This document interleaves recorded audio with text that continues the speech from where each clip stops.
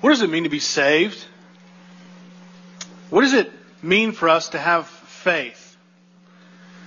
How much truth is necessary? What must you feel? What types of experiences must you go through in order for you to be sure that you have faith? What is it about us ultimately? At the end of the day, do we place our trust in so that we know that we have faith?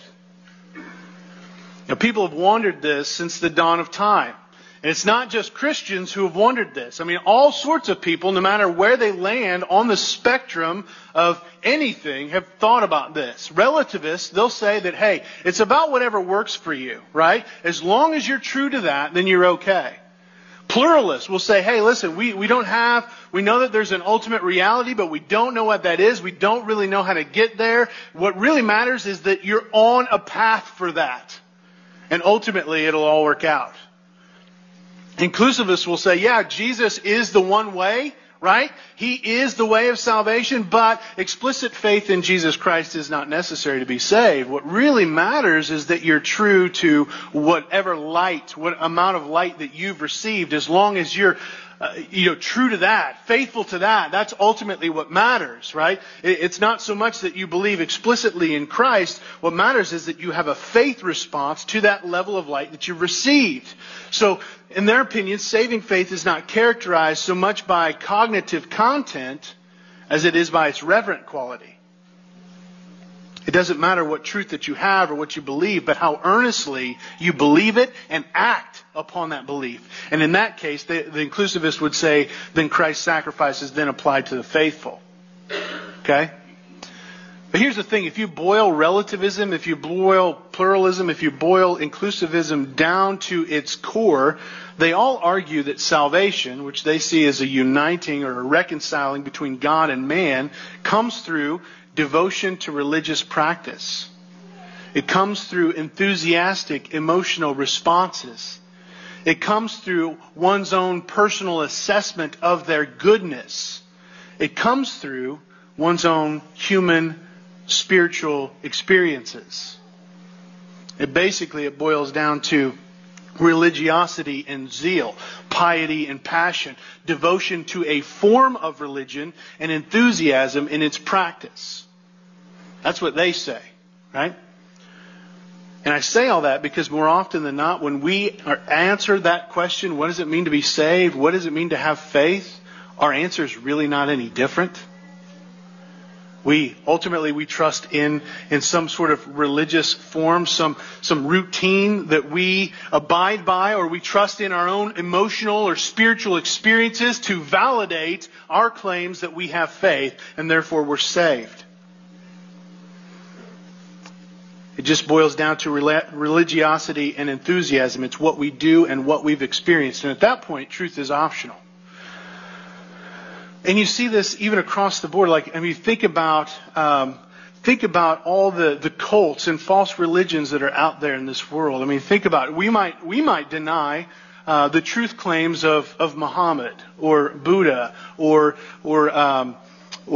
Jim Jones or David Koresh. But people still followed them because they were dedicated to a form of religion and they were passionate about it. And here's the thing, the closer we get to the truth of God's Word, the more difficult it can actually become to discern when we're actually abiding by religiosity and enthusiasm or if we're abiding by the truth. And we see in the New Testament that the apostles, the early church leaders were dealing with this as false teachers were coming from among them. Right? Think about the Judaizers and the Nicolaitans. They're all there coming out of the church proclaiming partial truth but not complete truth. And they were abiding by their religious activity. They were zealous in what they were doing. But believing partial truths and following religious practices and having some emotional experiences are not enough to save us. To be saved, we must know, we must love, and we must follow the true King. And that King is Jesus. We'll see that this morning in Mark chapter 11, verses 1 through 11. And that's page 847 there in the Bibles in the chairs. So if you would, please turn with me. Page 847, Mark 11, 1 through 11. says, now when they drew near to Jerusalem, to Bethphage and Bethany at the Mount of Olives, Jesus sent 2 of his disciples and said to them, go into the village in front of you, and immediately as you enter it, you will find a colt tied on which no one has ever sat. Untie it and bring it. If anyone says to you, why are you doing this? Say, the Lord has need of it, and we'll send it back here immediately. And they went away and found the colt tied at the door outside in the street, and they untied it. And some of those standing there said to them, what are you doing untying the colt? And they told them that what Jesus had said, and they let them go. And they brought the colt to Jesus and threw their cloaks on it, and he sat on it. And many spread their cloaks on the road, and others spread leafy branches that they had cut from the fields. And those who went before and those who followed were shouting, Hosanna! Blessed is he who comes in the name of the Lord. Blessed is the coming kingdom of our father David. Hosanna in the highest. And he entered Jerusalem, and he went into the temple. And when he had looked around at everything, as it was already late, he went out to Bethany with the 12. Now this passage is often referred to as the triumphal entry. I think if you actually look at the heading that's above chapter 11 there, in your Bibles it will say the triumphal entry. Does it not? Right? Okay, just remember those aren't inspired. Okay? Now, this event occurs in all 4 Gospels, and so they call it that same thing in all 4 Gospels so that there's consistency across the board. You know that this is the triumphal entry. This is Jesus entering into Jerusalem. But not all the Gospel writers have the same purpose in mind as they're telling this event. And it doesn't mean that there's inconsistency between them. They just have different perspectives, different purposes in mind. Right? If you read Matthew and Luke in particular, they're very concerned about telling this event in all its glory. And John, even to some degree, is as well. But Mark has a little bit different perspective, a little bit different purpose in mind in his telling. You see, Matthew and Luke, they write based upon, from their perspective that they have at the time that they're writing, which is after the life, death, burial, resurrection, and ascension of Jesus. This is after Jesus has opened their minds to understand the Scriptures of the things that are concerning Him. John takes a slightly different perspective in his telling of it because he wants you to understand that though this glorious triumphant entry is true, right? This is who Jesus is in all His triumphant glory as He enters into Jerusalem. He's very careful to tell you that the disciples didn't understand at the time. But instead, he said that when Jesus was glorified, then they remembered that these things had been written about Him and had been done to Him. That's John 13:16. But Mark, he wants to tell us what was happening in that moment. He wants us to see from that perspective, from that moment in time, what was going on and what was happening. No one really understood the meaning or the implications of what was going on. There, where truth was being said, where religious practices were performed, where people were enthusiastic and expressive, no one understood the significance of what was really happening. They still didn't know who Jesus really is. And that's why Mark's entry is not so triumphant. The people don't understand. Now there's 3 main misunderstandings that we're going to look at from this passage. The first one is that Jesus is the divine Lord, but He is not recognized. Verse 1 begins with Jesus and His disciples nearing the end of their journey. They've now made it to the Mount of Olives near the villages of Bethphage and Bethany, and they're overlooking Jerusalem.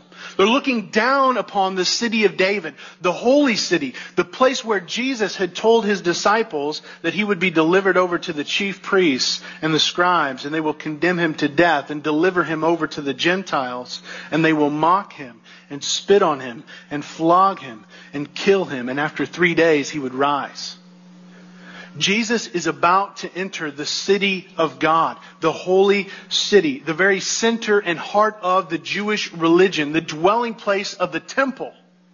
This is a glorious thing, but it's also the place of His death, the place where 3 times He had foretold that He would suffer and die and rise again.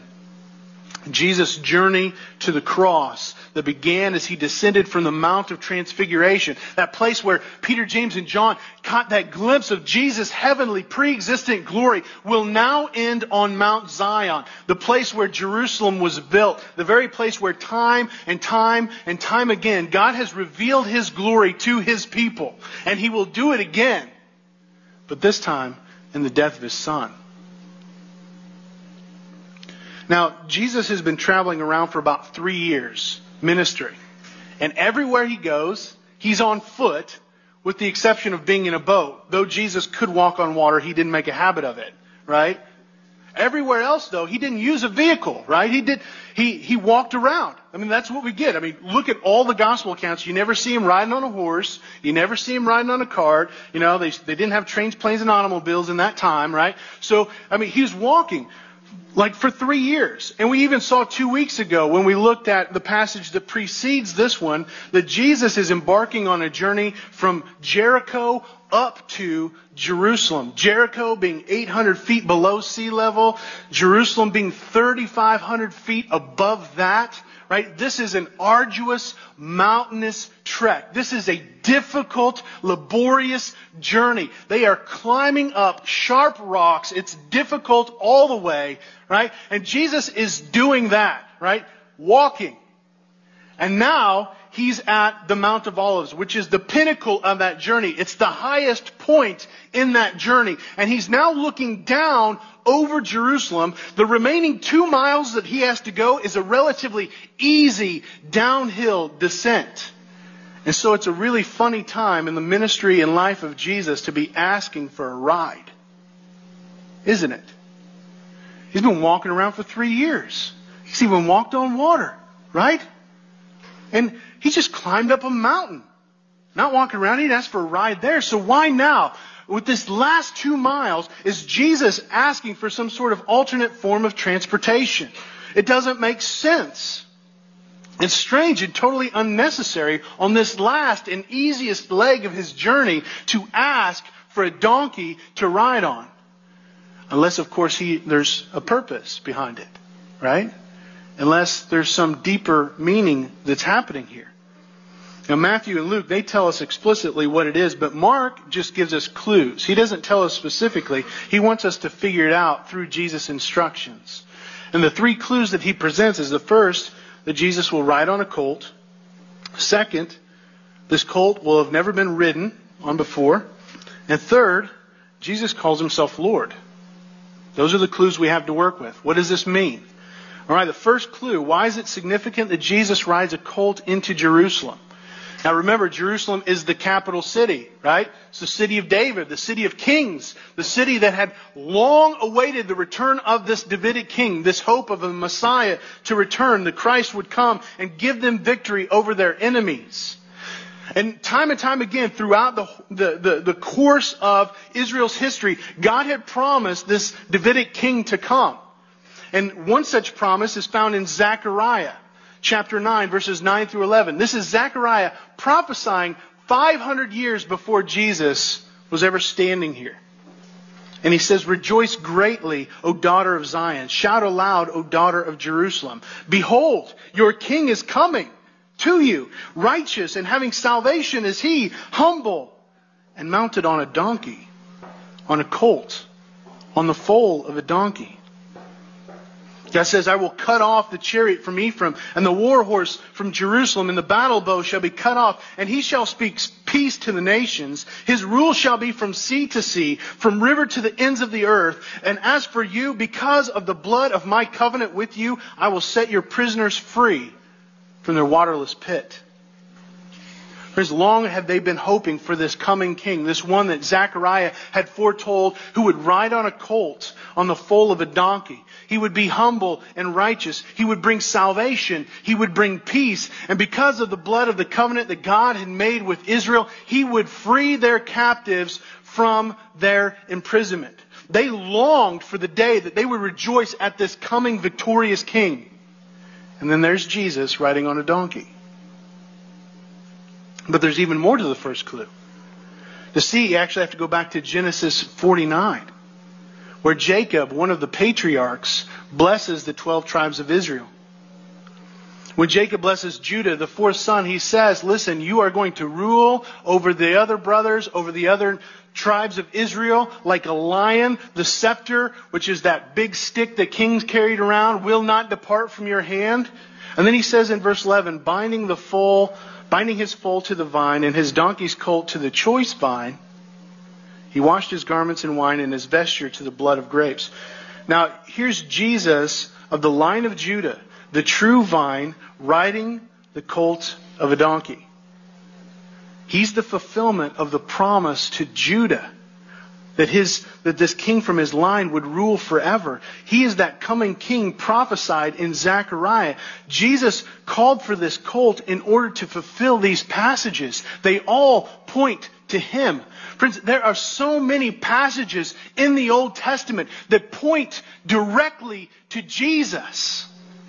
And we're presented allusions and we're presented quotes from the New Testament that point us back there so that we can marvel and wonder at the fact that God had always planned this. This is always part of God's plan. 500 years before it ever happened, Zechariah said that it's going to go down like this. Jesus makes sure that it happens just that way. He wants us to see. He wants us to understand. And He wants us to worship that God has made this plan from the beginning to unfold itself in the person of Jesus Christ. The second clue is that adds to Jesus' identity as this long-awaited Messianic king when he asked for a colt on which no one has ever sat. That kind of seems like a silly thing. You want us to bring you a baby donkey, right? You don't ride baby donkeys because they can't carry you very far. Unless there's another purpose in mind, right? Which is, in that day, there were strict laws about donkeys and horses of the kings. No one else was to ever sit upon them. Only the king. Right? So even in this, there's a pointer to the fact that Jesus is king. Then the third clue, Jesus calls himself Lord. Jesus has been referred to as Lord 4 times so far in Mark. Once in chapter 7 when the Syrophoenician woman recognized his true identity. Once when Mark states that John the Baptist came to fulfill Isaiah 40 in preparing the way of the Lord. And twice Jesus refers to himself as Lord. He's Lord of the Sabbath in chapter 2, and the Lord that has delivered the man in chapter 5 from the legion of demons. Now this is the third time that Jesus calls himself Lord. And every time he does, he's not just saying, hey, I'm kind of a master. Hey, I'm kind of a sir, like that you need to respect me. No, it points even beyond the fact that he is king to the fact that he is the divine authority as the Son of God. I mean, think about those contexts in which it's mentioned. Who can command evil spirits to flee but the supreme God? Who is Lord over the Sabbath but the God of the law, the God of Moses? Who was Isaiah and John the Baptist preparing the way for other than the sovereign God of all? And yet this divine title, Lord, is both applied to and self-attested by Jesus. And then you add to this divine authoritative claim the fact that Jesus has accurately described what's going to happen. Right? I mean, think about this. Go into the village in front of you, and right away as you enter it, you will find a colt tied on which no one has ever sat. You untie it and bring it, and if anyone asks you about it, say that the Lord has need of it, and He will send it back here immediately. And that's exactly what happens. These 2 disciples, they go into this village, and they find this colt, they untie it, someone asks them about it, and Luke tells us it's the owner of the colt that actually asked them about it, and they give their response, and then the people let them go. I mean, that's amazing. Like, you just nailed it, right? Now, some people want to argue that Jesus had kind of made this arrangement ahead of time, but that ignores the fact that we have already seen in Scripture that Jesus has divine foreknowledge. John chapter 1, Jesus tells Nathanael what he had done that day. John chapter 4, Jesus is with the woman in the well, tells her everything that she ever did. And we've already seen that Jesus has predicted His life, death, and resurrection in great detail 3 times so far in Mark. And it's going to go down exactly the way that He said it would. Now, this is just another example that it's given, another indication that Jesus has divine foreknowledge, that Jesus knows the future, that Jesus has the mind of God. Here he tells them what would happen so that when it does, they would believe. They would believe what he would say, and hopefully they would believe in what he said was going to happen to him as he entered Jerusalem. That they would come to understand him as divine Lord. And as a response, that they would marvel, that they would praise him, that they would trust in him, even as they experienced his suffering, his death, and his resurrection, even if they're included in that. There's just one problem. They don't respond. Did you notice it? Now, maybe his disciples are used to this sort of thing. Like, Jesus has done this enough. They're like, oh, great, here we go again. We're going to go into this town. Sure enough, look, there's the donkey. Okay, I'll go and tie it. Okay, here comes the guy. Oh, yep, this is what Jesus says. And sure enough, here we go. Let's bring it back to him. And they're just kind of typical of time with Jesus. But you would think that they would marvel at the fact that Jesus has accurately predicted what would happen. Right? You would think that they would. I mean, I would like to think that if Jesus told me to do something like that and it happened just as he said it would, I would be a little freaked out. I'd like to think that I would. I'm probably not any better than the disciples, but I'd like to think that I would. And you would think that after what they just experienced, that they would trust in what he said would happen as he entered into Jerusalem. That they would remain faithful when Jesus was delivered over and condemned and beaten and crucified. But they didn't. Instead, they hid. Now, Mark says that they just simply brought the colt back to Jesus without a thought or a care in the world as to who he is. They just did their duty. I mean, sure, they throw the cloaks on the animal's back in chapter 7 as a sort of shoddy makeshift saddle for Jesus. I mean, this is a worthy enough gesture for a teacher, but for the sovereign Lord over all, the promised Messiah, the King, the divine Lord, is this good enough for him? Now, you see, they don't really get it. They don't really see the connections. No one cries out in amazement about what Jesus has just done. They simply do what they were asked to do, and they honor him half-heartedly in the process. And how this applies to us is, how often do we do the same thing? Really? How often do we just go and perform our religious duties, and we honor him half-heartedly, and we kind of go on our way, without standing back and just being amazed by who he is? How many times have we read over this passage and just kind of been like, you know what? Whoop-de-doo. Just reading Mark chapter 11. Got my check mark on my Bible reading plan for the day.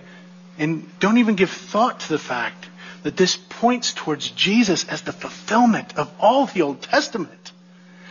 We don't think of it as Jesus having divine foreknowledge. This is God. He is worthy of my worship. I need to marvel at the fact that there is a donkey and he's riding on it. That is not shameful. That is amazing. But I don't get it. I don't get who he is. I don't get who he proves himself to be. Jesus is the divine Lord, but he is not recognized. Second, Jesus is the promised Savior, but is not wanted. Now, the lack of enthusiasm on the part of the disciples was compensated for by the excitement of the crowd. I mean, verses 8 through 11, we see that they spread their cloaks on the ground, and that others spread leafy branches that they had cut from the fields, and those who were in front and those who followed behind were shouting, Hosanna! Blessed is he who comes in the name of the Lord. Blessed is the coming kingdom of our father David. Hosanna in the highest. I mean, with all of this fanfare and rejoicing, surely the crowd has a better understanding of Jesus than his disciples do. Surely they are getting this. I mean, look at the response. They're spreading their cloaks on the ground. How many of you take off your jacket and throw it down on the ground for somebody? Like, we kind of hear that as like a Boy Scout gesture of being kind to old ladies, right? But no one does that. And here they're throwing their garments down on the ground, right? So that his animal can walk on it and defecate on it. Like, this is like the kind of homage that was paid to Jehu when they anointed him king of Israel in 2 Kings 9. This is a tribute that is worthy of a king, is it not? And then they cut leafy branches, which Luke identified as palm branches, and they placed them on the road before him. I mean, there's jubilance, there's celebration. They danced, they shouted, they sang songs that were filled with such truth. Hosanna, which means God, save us now. God, save us now. Blessed is he who comes in the name of the Lord. Blessed is the coming kingdom of our father David. Hosanna, God, save us. God in the highest, save us. I mean, surely this is worship worthy of the divine Lord and promised Savior. I mean, look at their reverence. Look at the truth that they're proclaiming there. It's all true, isn't it? God, save us now. Praise the one who comes in the name of the Lord. Praise God for the coming kingdom of our father David. Praise God in the highest. I mean, surely this is honoring to Christ. They are performing their religious duty and they are enthusiastic in the process. I mean, surely they understand. I mean, look how lively this worship is. The music that they had going at the time was pumping, right? If they had banners, they would be waving them up and down. And if this was after the Pentecost, then man, they would have been speaking in tongues and slain in the Spirit and barking like dogs, right? Right? Well, again, Mark gives us some clues that might poop this party a little bit. I mean, first of all, got to chuckle out of my kids there. First of all, we've already seen that the crowd has followed Jesus for all the wrong reasons.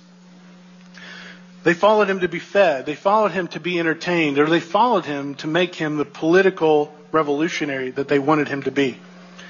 And that's particularly important for our context. You see, throughout the Gospels, the Jews were hoping for this coming Messiah who would deliver them from the Roman oppression. They wanted a military leader, a king who would restore them as an independent nation again. That's what they were wanting. They saw all those predictions, like Zechariah chapter 9, and they assumed that they understood them. And they believed these messianic passages promised a political savior, but nothing more. Then there's the preceding passage that we looked at a couple of weeks ago, Mark chapter 10, verses 46 through 52.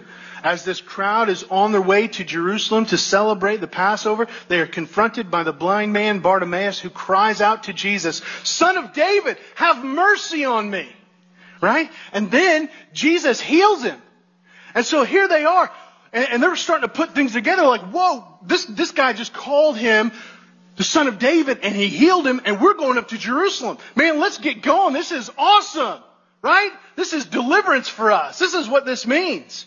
Now, praise God for his testimony that he used through Bartimaeus. I mean, I think that the crowd's reaction is a commendation of the faithful witness of Bartimaeus. And we should celebrate that God uses weak and insignificant people just like you and me to do some pretty amazing things, right? And so that's a tribute to him, but the crowd does not get it. They don't really understand what he meant because they're still looking for political freedom where Bartimaeus was crying out for mercy. And then the enthusiasm would have also been fueled by the fact that Jesus, according to John chapter 12, which Caleb read the part that comes after that, but not before, Jesus raised Lazarus from the dead, and people were going crazy about it. And then there's all the stuff that's in our passage. In verse 9, they shout, "Hosanna, blessed is he who comes in the name of the Lord." Well, this comes from Psalm 118, verses 25 through 26. This is one of 6 psalms known as the Egyptian Hallel, which means praise songs. These are songs that are focused on God's deliverance of the people of Israel from their slavery in Egypt, right? That's why it's called Egyptian Hallel. And they would sing these songs as they made their way to the Feast of Tabernacles, the Feast of Booths, whatever you call it, and Passover, which is what they're on their way to celebrate as they're traveling from Jericho to Jerusalem. That's what they're doing. They're singing these songs as they go. They sing those alongside those songs of ascent that we looked at a couple of weeks ago, right? So this is typical of what they were naturally doing, which means that some of this crowd may have just been following their religious traditions.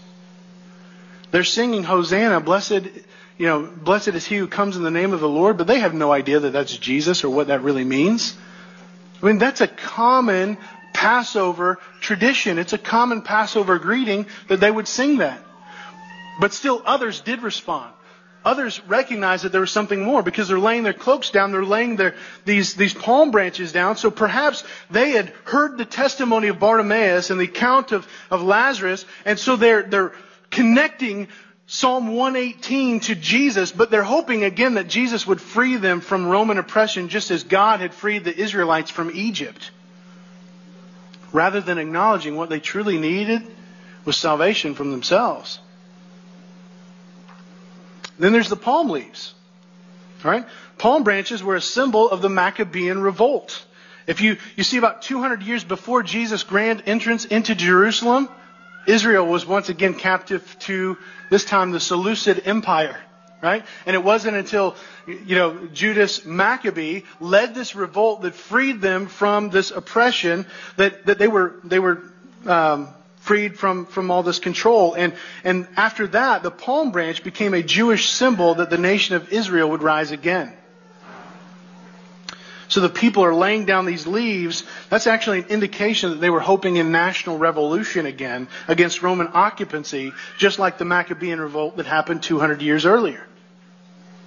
And then the crowd even added this comment, "Blessed is the coming kingdom of our father David, Hosanna in the highest." Now, unlike verse 9, that previous verse, there's no close parallel in the Old Testament. They're not quoting from a psalm like they did in verse 9. But it is an indication of their hopes and their beliefs, what they were longing for. It does have a scriptural connection based upon God's promise to David in 2 Samuel 7 that his kingdom would be established forever. And also this messianic hope that comes from the prophets that this Davidic king would one day return. And now here they are, and they're marching towards the capital city. They are celebrating the coming of this miracle-working Messiah who would save them from their political enemies and reestablish the earthly kingdom of David. That is what they're doing. They are praising God because they think that God is giving them what they want, political freedom. And in that moment, they think that it's coming through Jesus, and so they rejoice. Now, I realize I just gave you a whole lot of detail right there, right? But it's significant. And personally, I find it fascinating, okay? I mean, I love to see Old Testament connections. I love to see historical context and how they're fulfilled in Christ. And in fact, you would be well served to study the Old Testament, right? You will open your eyes in ways that you can't even imagine to what is happening in the New Testament. Right? So hopefully this gets you amped because it gets me amped. And if it does, then I can recommend a foundations course for you. But this passage ties the promised kingdom of David to the kingdom of God that Jesus has been proclaiming since chapter 1. And it is fascinating. I'm a nerd. I love it. Right? I do. It's such rich truth. And you can study and meditate on this kind of stuff forever. But here's the kicker. Here's what boggles my mind. These Jews are proclaiming such right doctrine, such correct theology, such a certain reality. And they're doing it with passion. They're doing it with expression. They're doing it with excitement. But they are completely oblivious to its true meaning. They don't get it. They don't know what it means. And how do I know? Where were they when Jesus was delivered over? If they really understood this messianic hope, where were they when the suffering servant was suffering? Where were they in his death? Where were they in his burial? Nowhere. Now they were blinded by what they wanted Jesus to be. Okay? Yes, they were worshiping. Yes, they were expressive. Yes, they had a measure of truth to it. But what they really wanted, what they were really expressing, what they were really worshiping was what their own desires for Jesus, what they wanted from Him. And ultimately, they were worshiping themselves. They didn't want Jesus. They didn't want God's promises in the way that He planned to fulfill them. They wanted to use Jesus to their own ends. And honestly, this is where it kicks us right in the face. Or it ought to. Because we want a Jesus that we can control. We want a Jesus that does what we want Him to. And we'll surround ourselves with just enough truth, just enough theology that we can twist it to make Him into a God that we want to serve.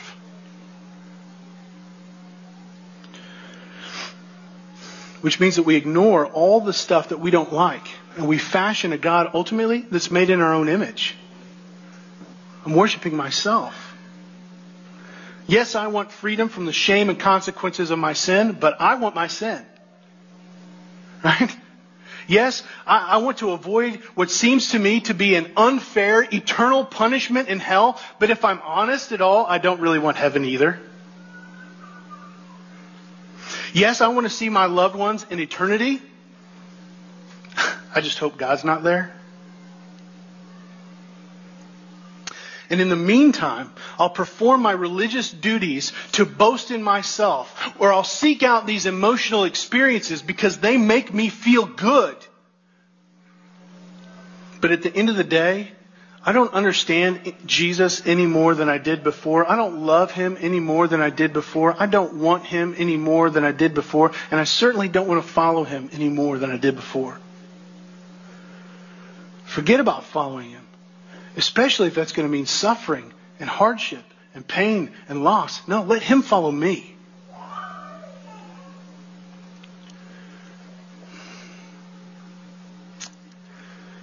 God forgive us for the way that we fail to love Christ as we should. Help us to see our need of Christ, and may we long for Him. Jesus is the divine Lord who is not recognized. Jesus is the promised Savior who is not wanted. And third, Jesus is worthy of worship, but is not adored. Now, for such an exuberant beginning, this triumphal entry has a rather mundane and anticlimactic ending. I mean, look at verse 11. It says, Jesus entered Jerusalem, He went into the temple, and when He had looked around at everything, as it was already late, He went to Bethany with the 12. I mean, what just happened? Right? I mean, they go from singing, Hosanna, blessed is He who comes in the name of the Lord, to this.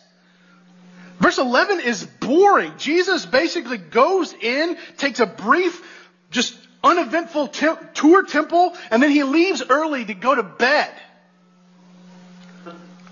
I mean, is Mark just that bad a storyteller? Really? I mean, come on. This is worse than the ending of It or an M. Night Shyamalan movie, right? I mean, this is bad. I mean, suddenly the enthusiastic crowd has disappeared as Jesus goes into the temple. He looks around and then He leaves. I mean, what is that? Mark is doing more than just telling us bare facts here. To understand what's going on, we need to look at Psalm 118 again, that psalm that the crowd had been singing. You see, Psalm 118 begins by praising God for His steadfast love. And then it moves into testifying about how God rescues His people from their distress, which the one specific example that they cite is God's deliverance of Israel from Egypt. But next, Psalm 118 describes this festive, triumphal procession into Jerusalem that reaches its climax, its ultimate celebration, its pinnacle, the magnum opus, the climax of everything as they enter the temple. It was there in the house of God, the temple, that they were to sing, "Save us, we pray, O Lord." That's Hosanna. "O Lord, we pray, give us success. Blessed is He who comes in the name of the Lord. We bless You from the house of the Lord. But as Jesus, the one who does come in the name of the Lord, enters the temple, the house of the Lord, no one is singing Hosanna. It is silent. Jesus looks around, and as it was getting late, he left. There was no festive procession into the temple as there should have been. No one was worshiping because they understood that Jesus came in the name of the Lord. It's absolutely silent. And so Jesus looked around at everything. Now this is significant in Mark. Mark uses this word 5 times to describe the actions of Jesus. And it conveys 2 things. First, in looking around, Jesus is waiting to observe a response. He's waiting for an act of faith. He's waiting to see if that triumphal procession will indeed make its way into the temple. Will they see? Will they connect the dots? Will they sing Hosanna? Do they recognize that I am He who came in the name of the Lord? And He waits for it. But no one says anything. There is no true worship in God's temple. But Jesus does something else in looking around. Each time when that's used, He observes the situation in order to give an authoritative verdict. His looking around is an examination of the evidence in order to render a judgment, which is what He's going to do in the very next passage when He cleanses the temple. They are profaning the worship of God, and He is about to curse it. This actually stands in fulfillment of another Old Testament passage, Malachi 3, 1 through 3. It says, "Behold, I send my messenger, and he will prepare my way before me," which is fulfilled in Mark chapter 1 when John the Baptist came and prepared the way for Jesus. "And the Lord whom you seek will suddenly come into the temple, and this messenger of the covenant in whom you delight, behold, he is coming, says the Lord of hosts. But who can endure the day of his coming? And who can stand when he appears? For he is like a refiner's fire and like a fuller's soap. He will sit as a refiner and a purifier of silver, and he will purify the sons of Levi," that's the priests who orchestrate the worship, "and refine them like gold and silver." The hour is late, and Jesus is about to refine. He's about to judge the worship of the temple. He and His disciples go to Bethany for the night, but He's going to return in the morning, and Jesus will curse their worship.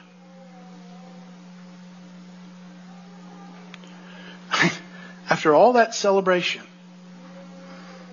after all that rejoicing, after all those acts of religious obedience, even after the proclamation of truth, it's all for nothing because they missed who it was pointed to.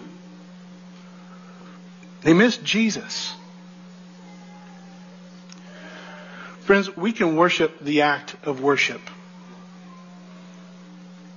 Religion itself can be an idol. The euphoric feelings that we get as we sing songs and we close our eyes and we raise our hands, those too can be an idol. Even right doctrine that does not affect the heart so that we love and adore Jesus or lead us to act upon convictions so that our lives can demonstrate the glory and worth of Jesus, not just in what we say, but in what we do, how we live, how we think, how we respond. Then doctrine, no matter how right it is, if it doesn't change us, it too is an idol. Simple celebration is not discipleship. Enthusiasm is not faith.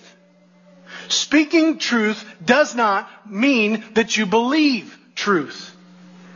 The only thing that matters is that you truly know and truly love and truly follow Jesus.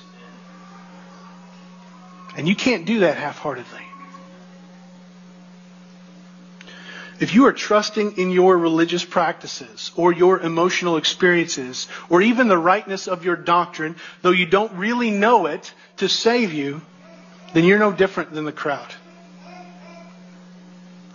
We must love the Lord with all our heart, all our soul, all our mind, all our strength. That means all of us. not just part of some or even all of those. It's all of us. But here's the thing. Praise God that at the end of the day, it is not up to you. Praise God that we do have a refiner and a purifier who is taking our half-hearted, partial, false worship, and by His grace and His goodness is purifying that so that we might be wholehearted, wholly devoted followers of Christ.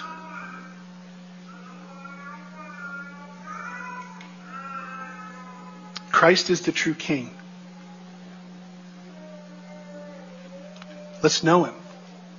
Let's love Him. Let's follow Him. If He is the King, may He be adored. Let's pray together. Father God, we thank You that Your grace is sufficient even when we fail. And God, I pray that as we reflect upon Jesus' entrance into Jerusalem, that we would take an honest look at our lives and recognize the ways in which we fail to worship Him as we should.